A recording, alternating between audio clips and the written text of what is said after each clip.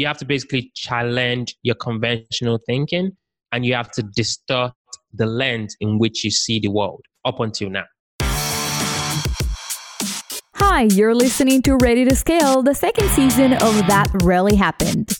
This season is focused on APS of real estate, asset, process, and strategy.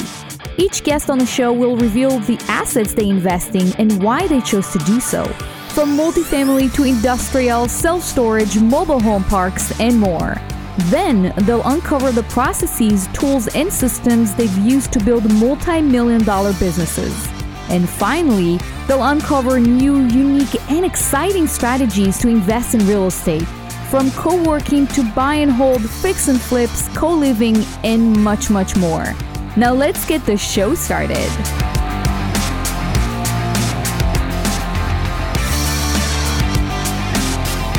Hey guys, welcome to Ready to Scale. I'm Ellie Perlman, your host, broadcasting from sunny California. When I'm not behind the mic, you know it, I buy multifamily properties with passive investors who join me on my deals. So this season, this is the second season of Unbelievable Real Estate Stories. And here in Ready to Scale, we actually focus on the business side of real estate. And there are three concepts that I like to call APS of real estate. So we're going to talk about assets, we're going to talk about the process, and we're going to talk about strategy of buying real estate, multifamily, senior housing, could be fix and flips, buy and holds, all kinds of strategies, processes, and assets involved in real estate. So if you also enjoy the podcast, please take a minute to rate us and don't forget to like and follow along with me on my social media platforms. So I would like to move forward and introduce our guest today. His name is Ola Dantis. That's a really, really cool name. And Ola is the CEO and founder of Dwellin.com, a multifamily investment syndication firm that he actually started about 3 years ago. So in this time, he had successfully sourced deals over $40 million by working with sellers and other apartment syndicators across the country, using cutting-edge technology to leverage acquisitions, repositioning, development, and management of multifamily residential properties. Ola's most recent deal was an $11.5 million, 160-unit building in Houston, Texas, and we're going to talk to him about that momentarily. And in addition, Ola aims to give back with his work through One House Pledge, an initiative to donate a house to a family for Christmas, starting in Baltimore. Welcome to the show. Hey, Ola. Thank you so much. What an introduction. I wish my wife could hear that. Well, she can always, listen to the podcast. Yeah, definitely. Well, so you're in Baltimore. That's where you are right now. Correct. And your main focus is multifamily properties. Correct. And the latest deal that you've closed was the 160 units apartment building in Houston. Tell me about this deal. I mean, how did you get involved and just basically anything interesting that you think I would want to know and my listeners would want to know about this deal? Yeah. I mean, I think I would definitely want to jump into the deal, but I usually like to give folks, because it's like I'm kind of like fast forwarding to this big deal, right? I didn't start with this big deal. I actually started with a duplex, so I love to talk about that. Just kind of give some context, right? So it's not like this guy from nowhere just bought a building, no, like there's like so many things that happened before that. And I'm going to try my best to like zip through it and get to this 160 unit. So I'll be really quick. My wife and I moved, to this country, like about 5 years or so ago. We had a pretty amazing life. Standard American dream. We had a job. We had this fancy apartment. My wife and I were paying cash flow for. Then we didn't know we were paying someone's cash flow, but now we know. We were enjoying our life. We got really comfortable with that life, right? Well, a friend of mine kind of called me out of the blue and said, "Hey, Ola, can you jump on the plane and meet me in Dubai? I'm meeting with some investors, and I kind of want you to help me with my business. So can you, come and meet me there?" So obviously when I got this, I've been having an itch to do something else instead of just going to work and coming home and doing it all over again. But I didn't know what to do. So when I got that call, I obviously did what every wise man does, right? I prayed about it. and I asked my wife. And my wife was like, have you guys heard of something called Zoom or FaceTime or Skype? Why do you have to fly all the way there? And I kind of convinced her and say, hey, well, if I do go on this trip and learn something new that could actually help our family, our young family at the time was just me and her. Anyway, long story short, I was on the plane to Dubai. I was in just an hotel room for like 3-4 days, masterminding on my friend's business, who was actually in the UK, where I'm from, and was making a ton of money in real estate. So I was like, oh my God, maybe I can do this in America, right? So I got back home, kind of started learning as much, Googling literally from ground up, learning how I could get myself involved in real estate, read a ton of books, a lot of books, still do.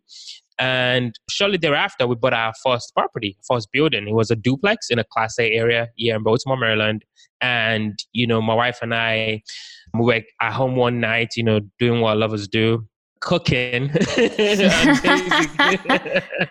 basically, I was telling my wife, like, hey, we bought this building and I've just realized that my account just keeps growing every month. Like, it just grows so much, it's getting fat. And she's like, me too. She had the same epiphany. I was like, maybe we could do like this, like a lot. Like, this is just one building. Like, essentially somebody's paying our rent, our mortgage, through their rent, and we're just keeping all the money we make. So we thought, hey, let's scale, right? So we obviously set up our company, Dwellin.com.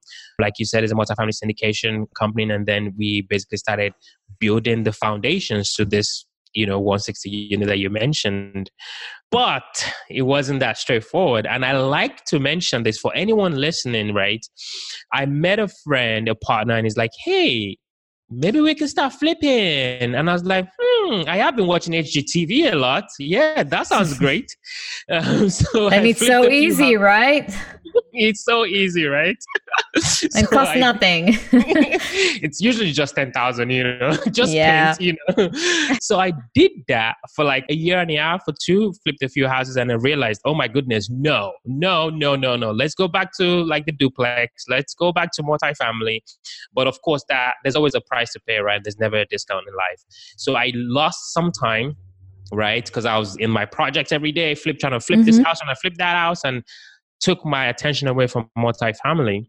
But after I finished this project, jumped back into multifamily. A few months later, we got this 160 unit under contract. So let's go to the 160 unit. So this was a deal that we found in Texas. It's 160 units. My partners and I were very fortunate to take that down. Obviously, we've got our investors involved. I was actually on an asset management call yesterday, actually, with our boots on the ground, our property management company, with our partners and some of our investors. And we're doing pretty well. Numbers are looking good. We're on track. Our CapEx budget, which is basically capital expenditure, how much you spend. For those listening, I don't want to just keep throwing, words out, but essentially what we're spending to, add value to the property. So we're on track, we're on budget, we're looking pretty good, and we're looking pretty excited. And just to add to this, I don't know if I told you, Ellie, but we actually have another 104 unit under contract right now in the state of Texas. Oh, congratulations. Yeah, thank you so much. Thank you. So we're actually looking at that. We're looking to close next month. We'll be closing the round, the fund round for that as well. So a lot going on, but I just didn't want to jump into that and they think, oh, who is this guy with the weird accent and, whatever. Like there was a process. There were failures along the way. There were successes. And I think it's nice to give people that kind of evolution as opposed to a quick fast forward, like, hey, I'm successful. Look at me, I'm special. No, there was a story.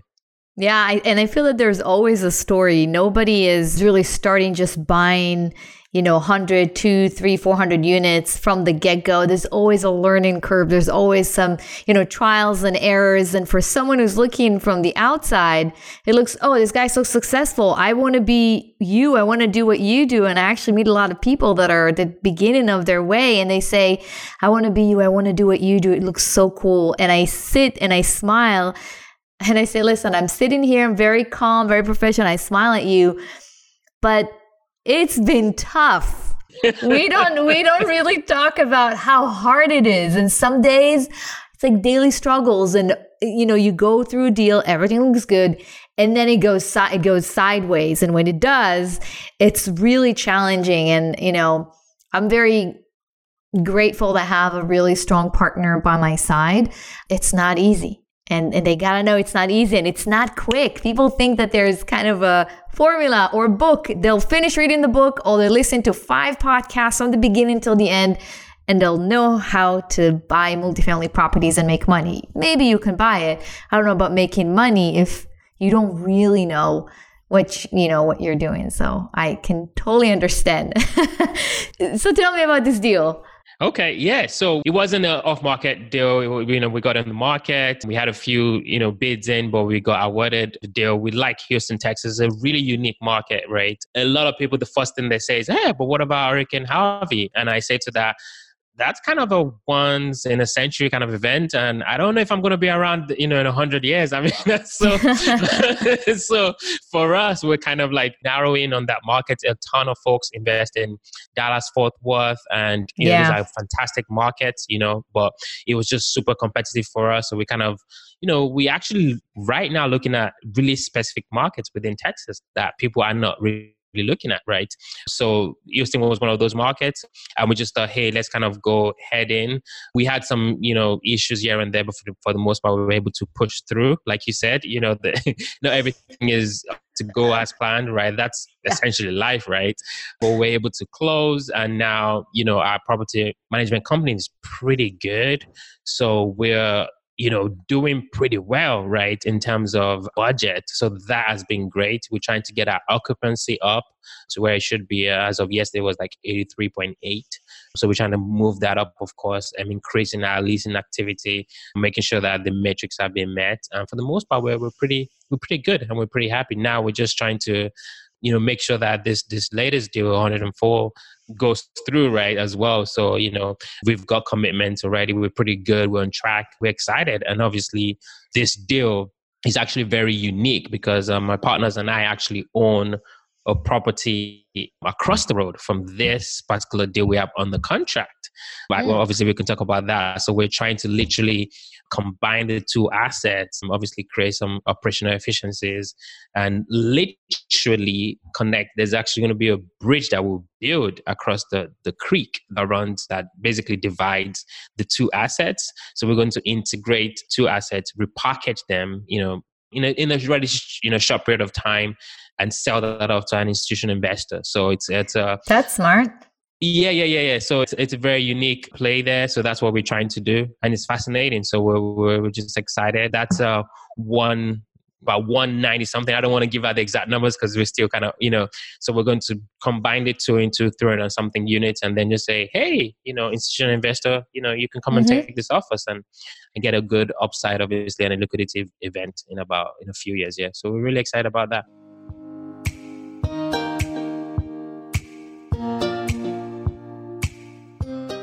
We talked about, the asset part and multifamily, your experience, how you started.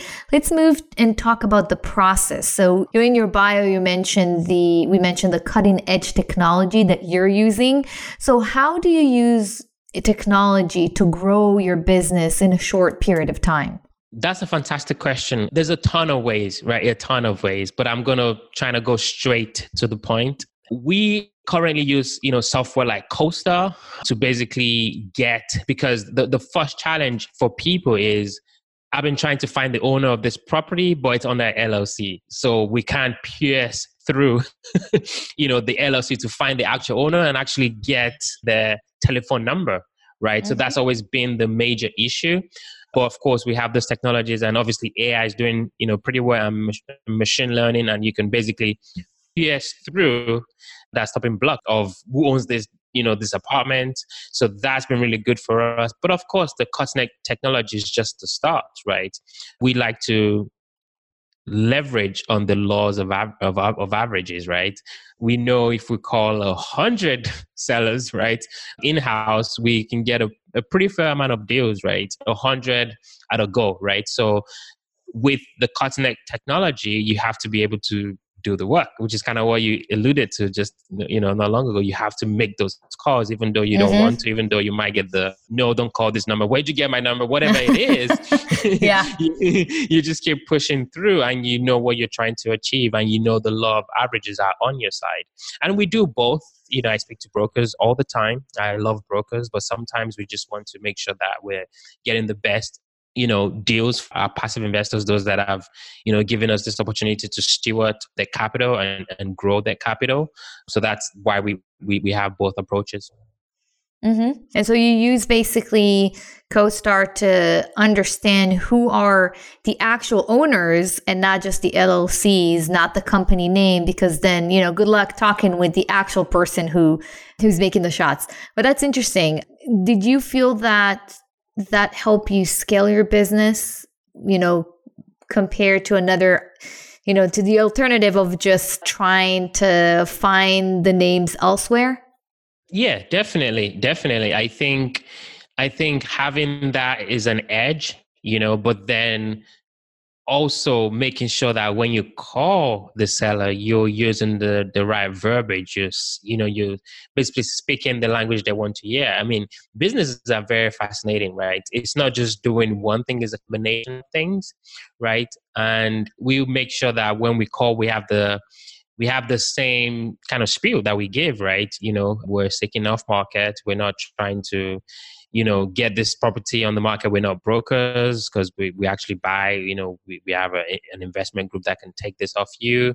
And we use different parameters when we make the searches, right? We're not going to call somebody that just bought I'm sure you get those calls, here and there from brokers. We're not going to call you if you just bought a property last year because we know you're still executing your business plan, right? Mm-hmm. So we make sure that it's a particular type of seller.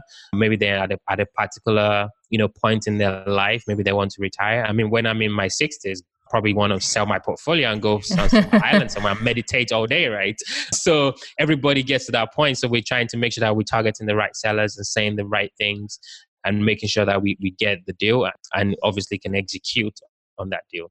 Now, the other thing I do want to mention about cutting technology, and might not be cutting edge, but it's just the appearance and the positioning of your brand online. And our name dwelling.com was on purpose, obviously. So we make sure that at every touch point with our customers and our clients, there's that, pursuit of perfection, right? In everything we do, right? Currently, we're working on our investment, portal. We have to make sure that matches with our brand. We're trying to vertically integrate dwelling as well. So every, aspect of our business, we have to make sure that it does align with that cutting edge technology, does align with that pursuit of perfection and making sure that our investors come first. So it's a very fascinating topic. I can talk about that all day, but essentially from when you go to our Instagram or our Facebook, we want to make sure that you meet perfection. And then you click on our link to our website, you meet perfection. Then you sign up for our newsletter, then you meet perfection. From the first MailChimp newsletter you get, it's kind of the idea of everything looks engaging, educational, captivating, and it makes you think. So that's kind of like, where we kind of using technology in this holistic way through design and simplicity to make everything come together. I know we're selling investments, but that's part of the package, right? Yeah, absolutely. Technology plays a big part of it. I mean, today when investors are not flying to see the investments, what they have is just, go to your website, assess your, credibility, look at the investor package and see how nice it is and how professional it is. All these things, they count. So you can't really do well if you're behind technology or if your presentation online is not top notch, absolutely top notch. So you're absolutely right there.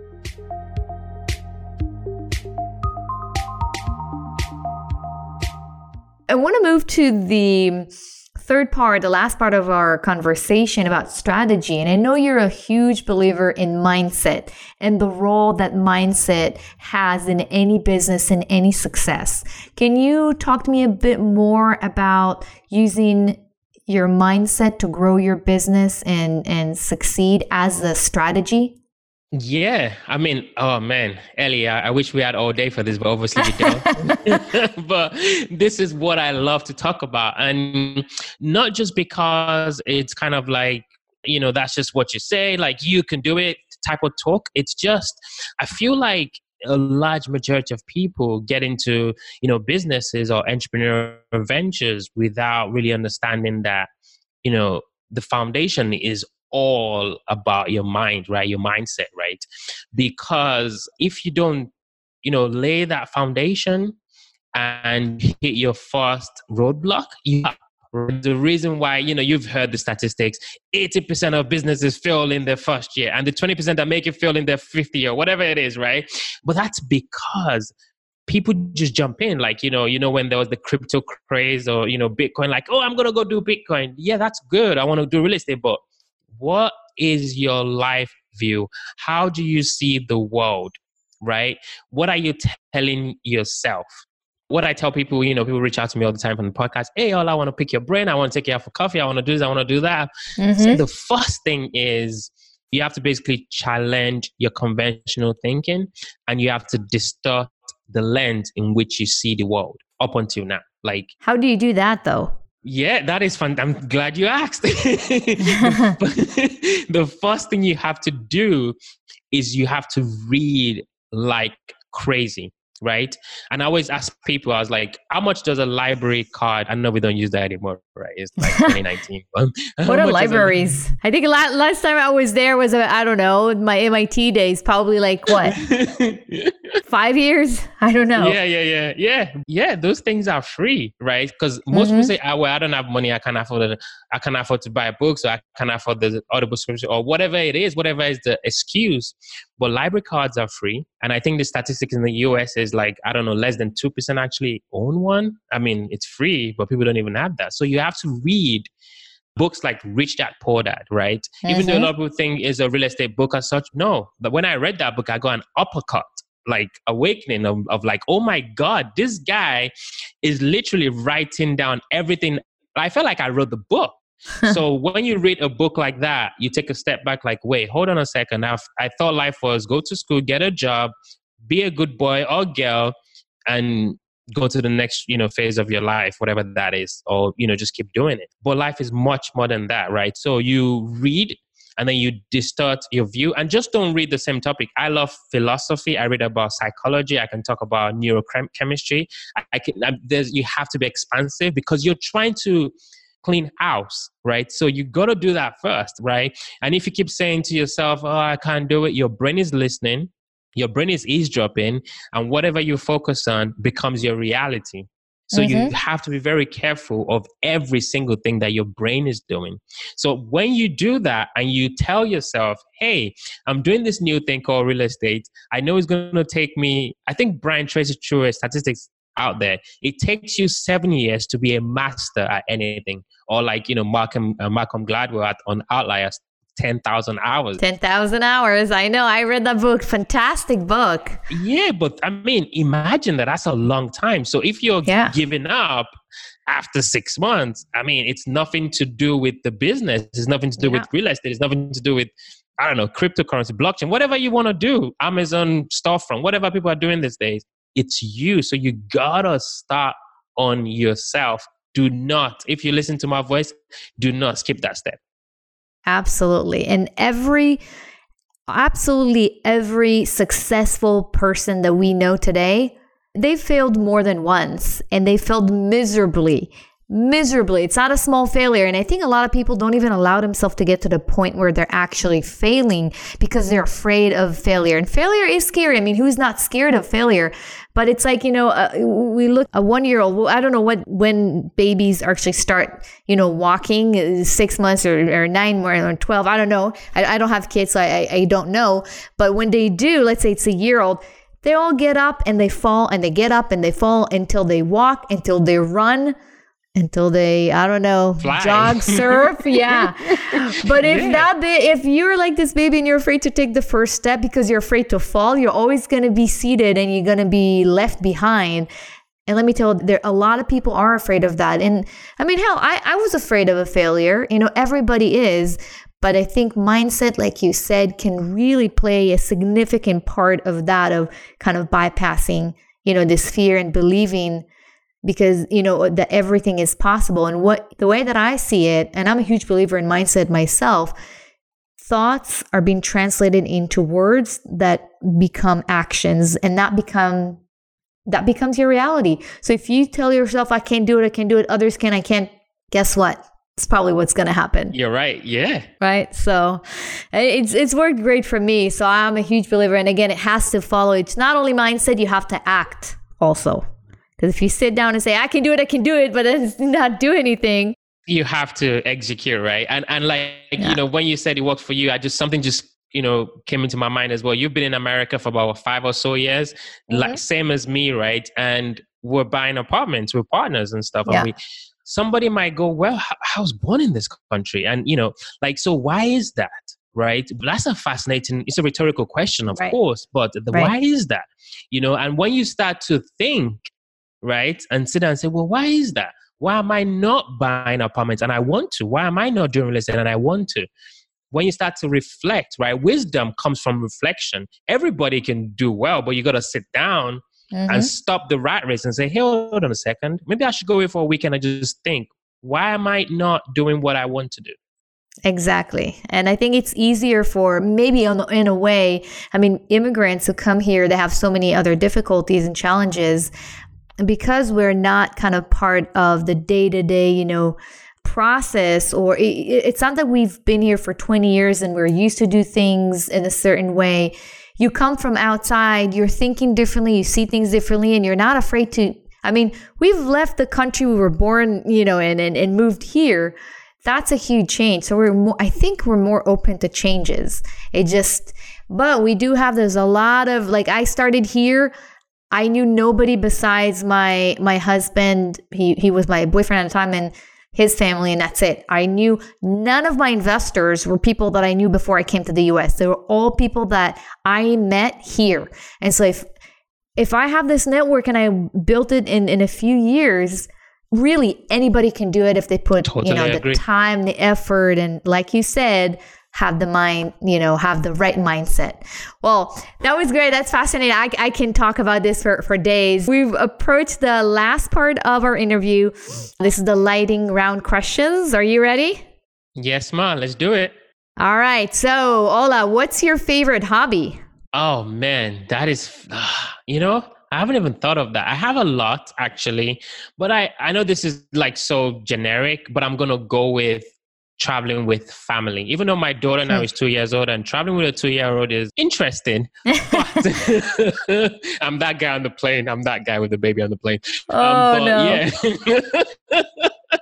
Yeah. But it's really, I love spending time with my family, obviously, and just traveling. I mean, we were in Bali in December. We went to the Philippines. I was in Israel. I mentioned that in Tel Aviv. So, and also the reason I like doing it quickly for those, you know, that are listening is when you travel, you also, your worldview changes just naturally. You can't help it. So I love the extra. I mean, I get to stay in the pool or whatever, but I like that part too. All right, perfect. Next question. What is the one thing that people don't know about you? Oh, the dirty dark secrets. I'm joking. People don't know that a lot of people don't know that I actually went to medical school. Oh. Yep. Wow. And what happened? I mean, obviously we know what happened at the end, but what happened then? Well, I did medical science, and I don't think I was smart enough to be a doctor. I mean, all my friends now are doctors and they're complaining about the long hours. So I don't know. I think I'm okay. I hope that they're your investors as well. Some of them are. Yeah. Or want to be anyway. All right. So what do you wish you had known when you started out?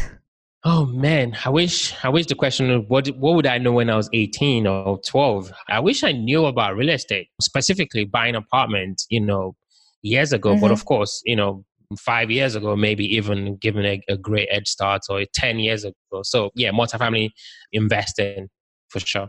All right. Last one is, what is your number one advice to real estate investors who want to scale their business? So I'm going to make a presumption that their business is already doing okay. So you've passed that stage of like, you know, self-talk. So you're actually, you know, doing okay. I think it's, you know, making your investors central, right? Making sure that your investors are right bang in the middle of the decisions you make, making sure that they're being used as an intel to grow your business, right? I always say, people say, I want to do this in my business. What impact does that have on your investors? Because if it's not, think about that, right? Why are you doing it? So we always try to make sure that if we want to, like right now we're thinking about, vertical integration. For those, who want to know what that is, we're trying to do everything in Dwellin. Like we're trying to, put everything in. So it's like the question is that good for our investors? Well, maybe we can give them a better return, maybe not, or maybe we're going to be overwhelmed with property management and, lose our focus. So it's really like, is this good for my customer? And that's a, fascinating question. Excellent advice. Well, Ola, thank you so much for being on the show. If listeners would like to reach out to you, where can they find you? Yeah, Ola Dantas. I'm pretty ubiquitous on the internet. You can't miss me. I'm the only one in the world with that name. So just Google my name or go to Invest with Ola. So that's Invest with OLA.com, and what that does essentially redirects you to dwellin.com. You can reach out. I love to hear from people that heard my story, or if you just want to say hi, I'm more than happy to hear from anyone. All right, perfect. Well, thank you so much. I really appreciate it. Thank you so much.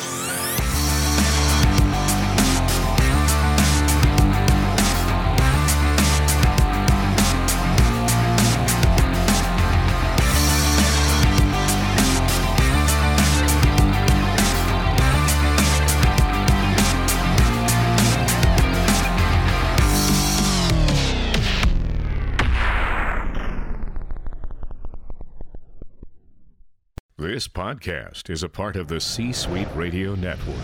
For more top business podcasts, visit c-suiteradio.com.